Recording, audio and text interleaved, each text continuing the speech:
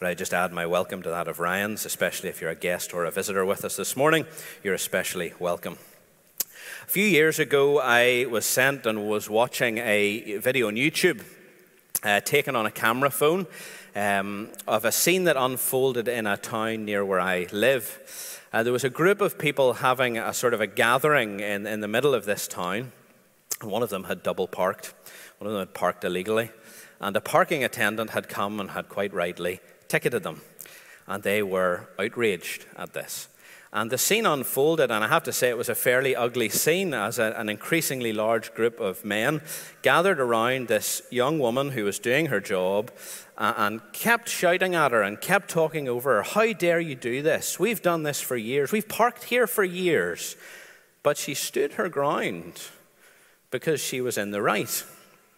She stood her ground because she had the authority to do it. In fact, they said, look, the Royal British Legion have parked their car and put their stand up there and you haven't ticketed them. And she said, well, they have the authority to park there and you don't.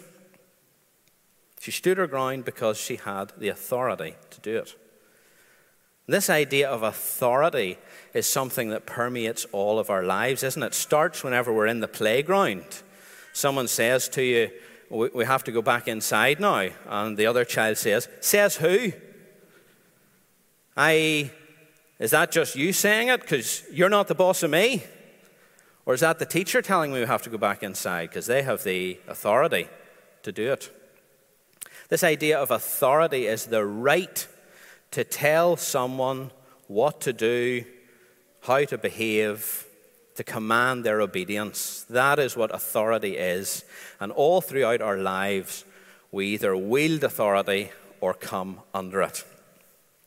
Now, over the last 2 years, we've been working through Luke's Gospel, Luke being one of the 4 books of the New Testament that deal with the historical facts of Jesus' life on earth. And in our last section last year, we thought about the journey that Jesus was making, really from the Transfiguration up to Jerusalem, and about the disciples coming with him on that journey and some of the discipleship that happened, some of the learning that happened to them on that journey. But now in this section, in our final section that we're starting this year, we have arrived at Jerusalem. And you can feel the drama is really building in the narrative now. It feels like it has all been leading up to this moment. And Gareth took us last week through the first act of this section, the triumphal entry as we call it, when Jesus made his royal movement towards the city of Jerusalem. And the people appeared to welcome him with open arms. And so it seems that Jesus has arrived in Jerusalem riding high on this wave of popularity and popular acceptance. And yet we're going to find over the next few weeks that within a matter of days, the city had turned on him. And so we're going to go from the Hosanna, Hosanna of the triumphal entry last week to crucify him in a few weeks' time. How would it happen? Well, we're going to start to see that unfold this morning. Now, we know, the people aside, that the leadership, the elite, those in power, if you like, at the time didn't hold Jesus in any regard at all. In fact, at the end of chapter 19, the one we did last week, we're told that they were seeking to destroy him. Seeking to destroy him. And so they approach Jesus, and there comes this series of clashes between Jesus and those in authority over the next chapter and a bit. And the one we're going to encounter this morning is the first of that. So let's come to the passage itself. Luke chapter 20, starting at verse 1. Feel free to read along, to look it up on your phone, or just to listen as we read it. Luke chapter 20.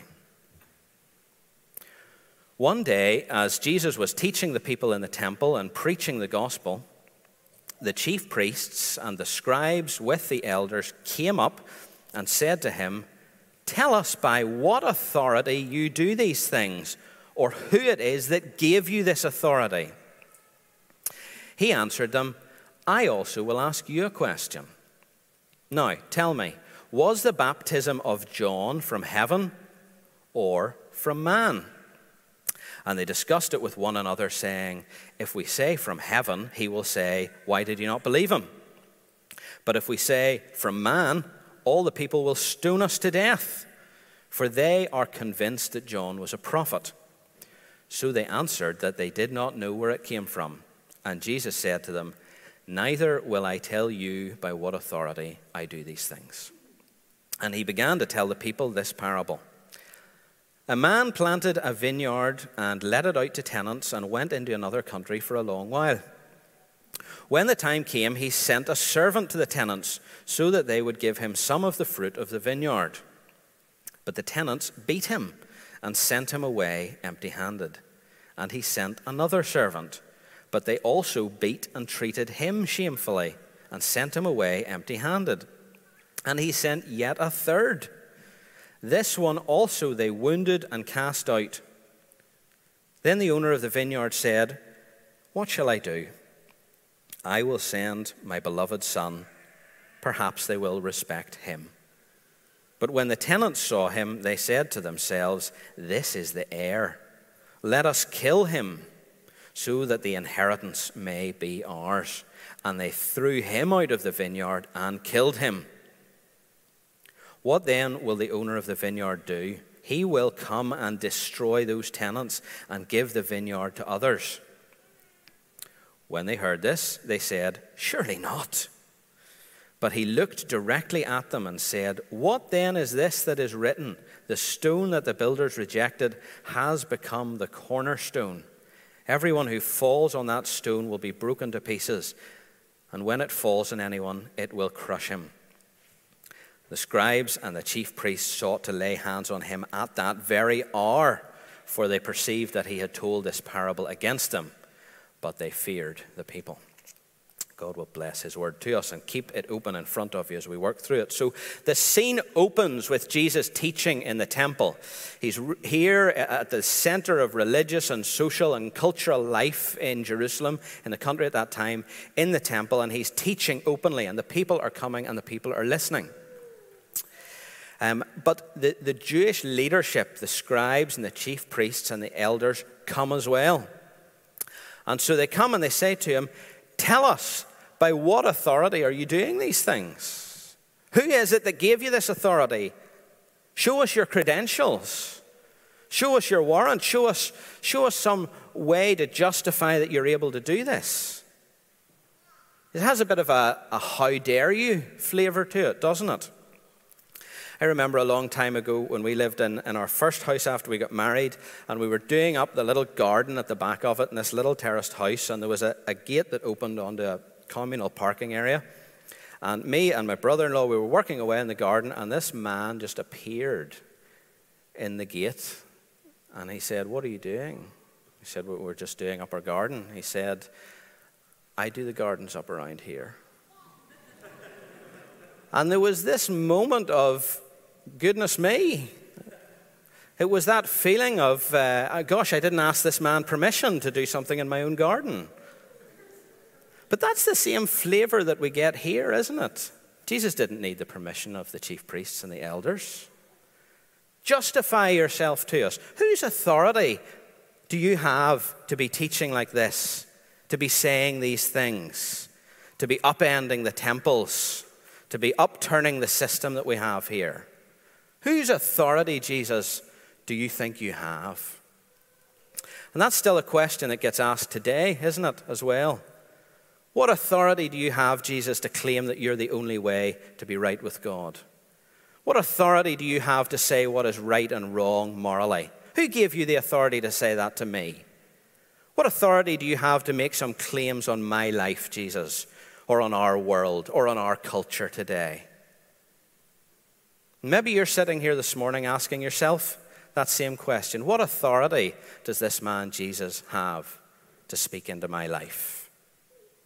So given that it's a question that's still being asked, it's important for us this morning to see how Jesus answers it and just what that answer is.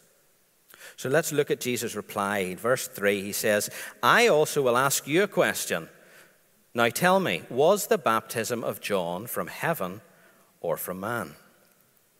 So the first part of that, just to be clear, that I also will ask you a question. The implication is this: you answer my question, and then I'll answer your question. So I'm going to put a question to you, you answer it, and then I'll answer yours. And then he says, was the baptism of John from heaven or from man?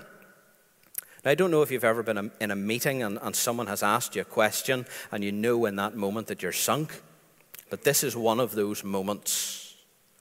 Just for a moment, John the Baptist, if we remember, was this wild prophetic figure who had come before Jesus, who had had this dynamic and compelling ministry out in the desert when he had called the people of Israel to repentance, to turn away from the sin, from the wrongdoing in their lives, from the breaking of God's law, to turn themselves away from that and to a fresh commitment to God. And as a sign of that, the people came to John, and John baptized them. He dipped them in the river and lifted them up again.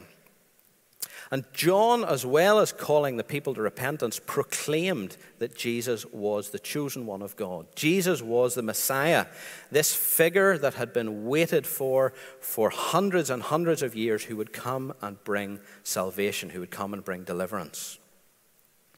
And also, critically, John baptized Jesus himself.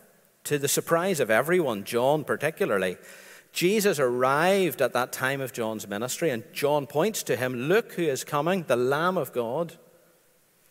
And Jesus says, I want you to baptize me, John. And John can't get his head around this. But Jesus wanted John to baptize him to identify himself with the people he had come to. And when John baptized Jesus, the heavens opened, and God said, you are my beloved Son, in whom I am well pleased. So that's the context of this question that Jesus is asking. That baptism of John, that ministry of John, was that from heaven or was that from man? So why does Jesus answer their question with a question? Is he just being awkward? Well, he's not doing that at all. And we're going to see as we look at that for a moment just how brilliant that one question from the Lord Jesus was and how completely outclassed the religious leaders at the time were. So the first thing that you can see when he answers their question with a question is there's an implicit rejection of their authority to question him. He didn't just give them an answer the way a little student would to a teacher. If a child came up and you said to them, where are the sweets? Have you eaten all of the sweets? Well, the child doesn't say to you, well, before I tell you that, Dad, let me ask you a question. Well, they might try it, but it doesn't go very far, because you would say, you are in no position to question me. You have no authority to question me. So at the very basic level, the Lord refuses just to answer them like that. He says, there's this group of powerful and authoritative people who come, and it would be easy for any of us to be intimidated. But we see the courage and the confidence of the Lord Jesus as he stands and faces them. He says, well, firstly, I'm going to ask you a question. Secondly, as we see in the passage, he ties them up in a trap. And the leaders at the time recognize it for the obvious trap that it is. They realize, well, if we say it's from heaven, people are going to say, well, why didn't you get baptized by John? And if we say it's from man, well, they're going to stone us because they think it was from heaven. But even though they see it as a trap, they can't think of any clever way to weasel themselves out of it. The third thing with that question that the Lord does is he reminds people of John the Baptist, doesn't he? And he reminds them of the precedent John the Baptist had. John didn't have anyone give him authority to do that. John didn't need his ministry rubber stamped by head office in Jerusalem. And the fourth thing, for anyone who was really clued in, is Jesus will trigger in their minds a memory of what happened, the link between John and Jesus himself. That John pointed to Jesus as the Messiah. And it would maybe for some even make them remember those words that came from the heaven. You are my beloved Son, with you I am well pleased. That heavenly declaration that Jesus was God's beloved Son. Keep that in your mind. So the leaders weasel away with, we don't know, can't answer that, too hard for us. So they're defeated by this question. And Jesus says, well, if You can't answer that. Well, I'm not going to answer your question.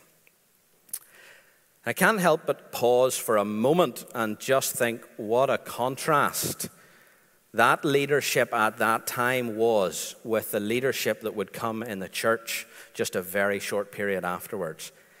Here were a group of leaders who hated Jesus, who wanted to destroy him, who felt that he opposed everything that they held dear, and yet they still were not prepared to risk their own necks for what they believed.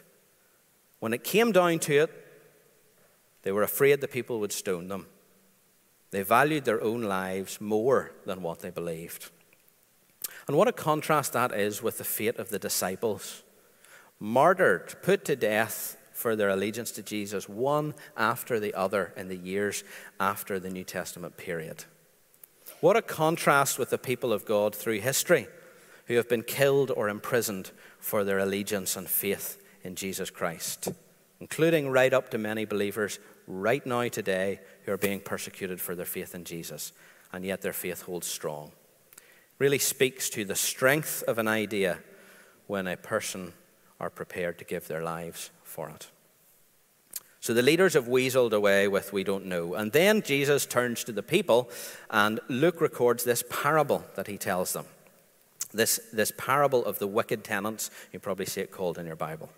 And the idea of tenants was something that was very common in the world at that time. And the idea of an absentee landlord was perfectly understood as well. Someone would rent the ground, plant the vineyard, and then they would go back to their home far away, and they would leave it in the hands of tenants who would work the land for them. And at least probably 5 years, because in the Old Testament, in Jewish law, we're told that when you planted a vineyard, you didn't get the fruit until at least 5 years had passed. So a long enough period of time has passed from the master in the story planting the vineyard to the drama then unfolding. Let's look again just from verse 9 very briefly at that. A man planted a vineyard and let it out to tenants and went into another country for a long while. When the time came, he sent a servant to the tenants so that they would give him some of the fruit of the vineyard. But the tenants beat him and sent him away empty-handed. And he sent another servant, but they also beat and treated him shamefully and sent him away empty-handed. And he sent yet a third. This one they also wounded and cast out. Pause there for a moment. So, who are the tenants? Who are the servants? What is the vineyard here? Jesus is telling a story that would have rung bells in the ears of his listeners, because there's Old Testament imagery picturing God's people as a vineyard. And so then it becomes clear, if God's people are the vineyard, well, the tenants in charge of it are obviously these religious leaders who we're seeing before us today. And the servants that come successively throughout time to the vineyard are the prophets that through the Old Testament period, God sent these special messengers to his people. And if you know your Old Testament history, you know that for most of them, they were not received with open arms.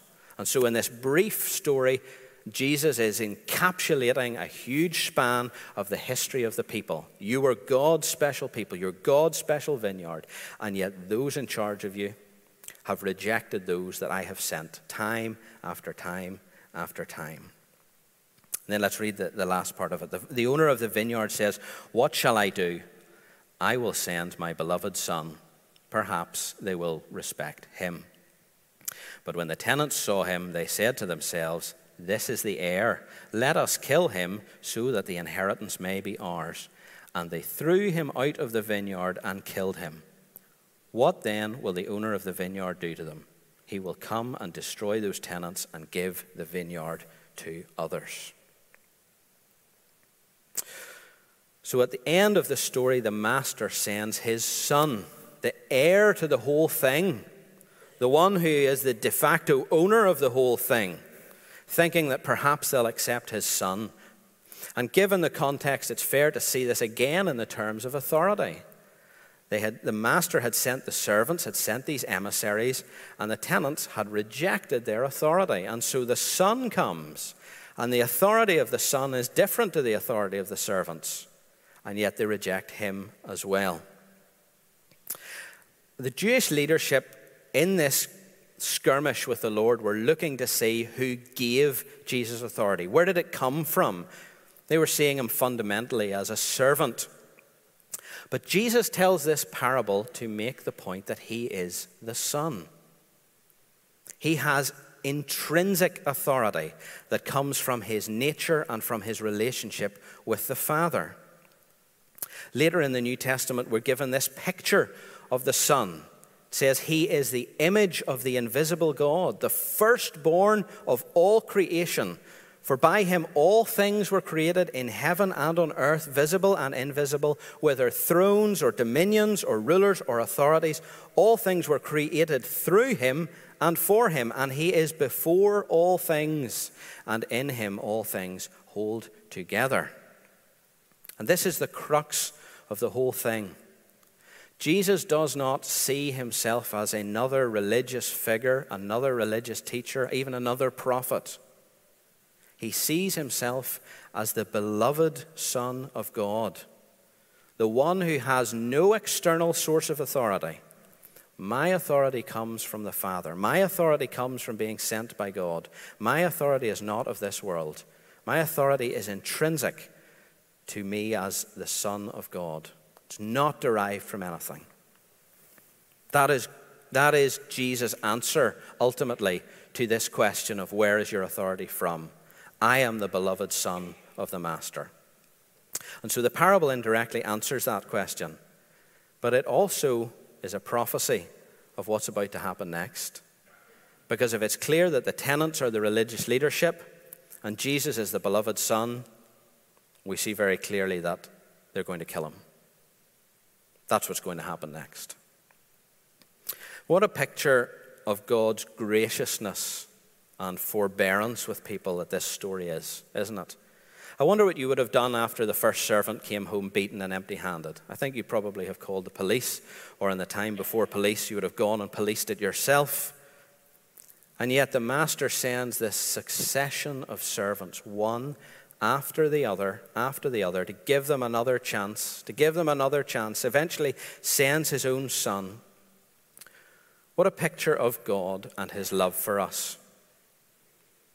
Not prepared to cut us off at the first stumble, but to graciously send us time and time and time again news of his love and care for us. What a picture of God that is. But look finally at the sting in the tail. What is the owner of the vineyard going to do eventually? Jesus makes it clear that the evil of these tenants won't go unpunished.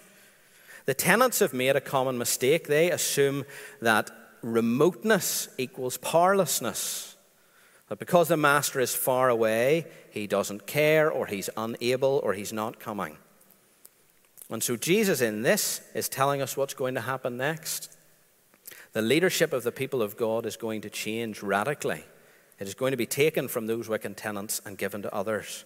And in fact, the people it was given to were the disciples who were standing right beside him at that very moment. What a thing to imagine. The vineyard will be taken from them and given to others. So that's the wicked tenants, and that's the Lord's answer ultimately to why he has the authority to do these things.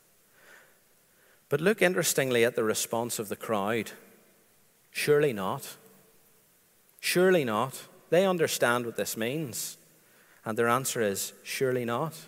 And here we see the heart of the people. As much as they liked Jesus and his teaching, when it came to his prediction of the coming judgment of the master on the tenants, they couldn't stomach it. They weren't prepared to have their religious leadership overthrown. And so we see in that a little glimmer of how that great reversal we thought about is going to happen.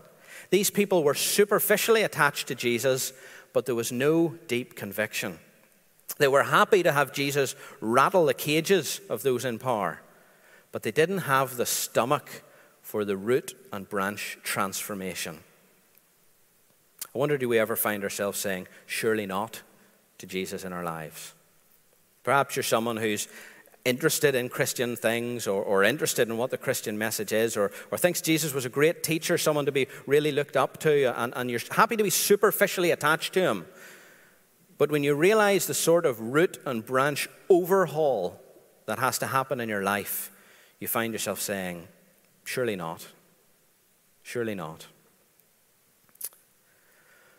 Now then Jesus tells them in response to that, what then is this that is written? The stone that the builders rejected has become the cornerstone. Everyone who falls on that stone will be broken to pieces, and when it falls on anyone, it will crush him.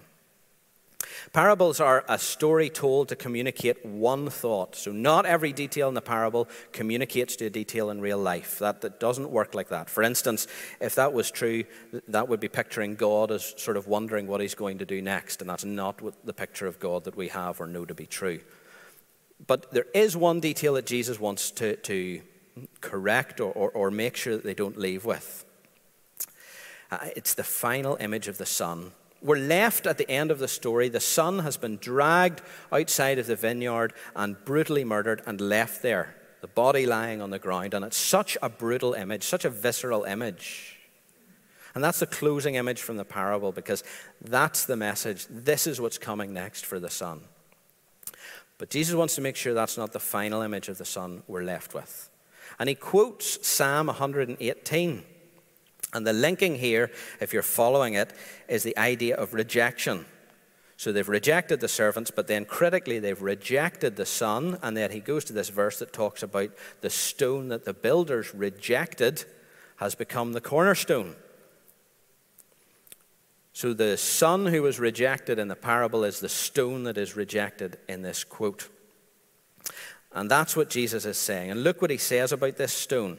First of all, the stone that was rejected becomes the cornerstone. This idea of the foundation stone at the edge of the building, that everything was laid off and built on. So the one that got rejected by the builders actually becomes the most critical piece in the whole structure. And secondly, everyone who falls on that stone will be broken to pieces, and when it falls on anyone, it will crush him. So far from being left with the picture of fragility as the last image of the Son, the beloved Son, the final image is one of total permanence. You get this idea in your head of this huge block of marble, that whatever falls on it or crashes against it, there's not even a chip flakes off it. Something so permanent and so strong that the whole structure gets built on top of it. And if you fall on it from a great height, you're completely crushed. And the idea, I think, is this, that in our lives, all of us sooner or later are going to come into contact with the stone. We can be built on him, or eventually we'll be crushed by him. But sooner or later, we are coming into contact with the beloved Son. And so as we close, it's easy to see the leadership at the time as the villains here, isn't it? It's easy to hiss at them from the audience. How could they not have known that that was Jesus? How could they not have heard or seen what he was saying? It's like when I watch a film with my daughters and someone new comes on the screen, they say, "Daddy, is that a baddie? Is he a baddie?" It's clear that the leaders are the baddies here, isn't it? They're the ones in the wrong. How could they be so willfully blind and wicked as to reject the beloved Son? I wonder, has God sent any witnesses into your life, just like he sent the prophets to Israel? Maybe it was a faithful grandparent whose dated wooden Bible verses carved on a little plaque on their wall you find yourself quietly rolling your eyes at. Maybe it was a parent who lived their life day by day in faith and honor to the Lord Jesus as a witness. Perhaps it was a friend who invited you here this morning. Maybe one of those verses that we see on billboards or on buses or at football games that makes such a good punchline. Maybe it's the Christian elements that still permeate our public life. The recent funeral of the Queen. Perhaps it's that church building you drive past on your way to work each morning. Perhaps it's the festivals of Christmas or Easter that we so happily celebrate. Perhaps it's the silent prompting in your heart that there must be something more to life than what I've got in front of me today. I wonder, has God sent any messengers into your life? Did you listen to them? See, the shocking message of the New Testament is not only did you not listen to them, but did you kill the Son? The Bible says that Jesus, the beloved Son, was wounded for our wrongdoing. Time after time, God has spoken into your life, and each time you have turned him away. You've closed the door. You've turned your back. But here is where the Christian gospel goes so far beyond that parable.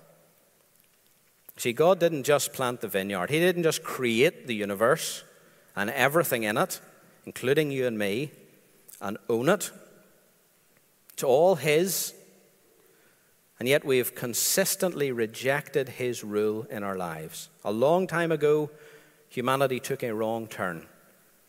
They rejected God's rule in their lives.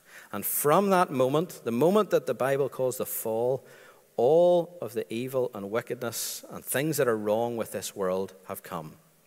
And yet there's no point blaming them, for every day we reject him as well. We say, what authority have you to speak into my life? And yet God has graciously and patiently sent servants, sent messengers, one after the other. And unlike the master in the parable, God knew full well what would happen when he sent his beloved Son to earth. He knew that he would be rejected and beaten and killed outside the walls. And he did it anyway, because he knew that all of our rejection of him, all of our turning our backs on him, there was a penalty due for that. All of the evil in the world has to be punished. All of the evil in our hearts has to be punished. And he sent his beloved Son so that he could be punished in our place, so that he can offer us forgiveness, so that he can offer us a just peace, and not just forgiveness, but what the Bible calls newness of life, to start redeeming the broken world, this new creation built on Jesus. The stone that the builders rejected has become the cornerstone. So the final question about the authority of Jesus is, what are you going to do with it? Are you going to accept it and build your life upon it? Or will you reject it like the leaders in this passage rejected it? We will all come into contact with the stone. Build your life upon it.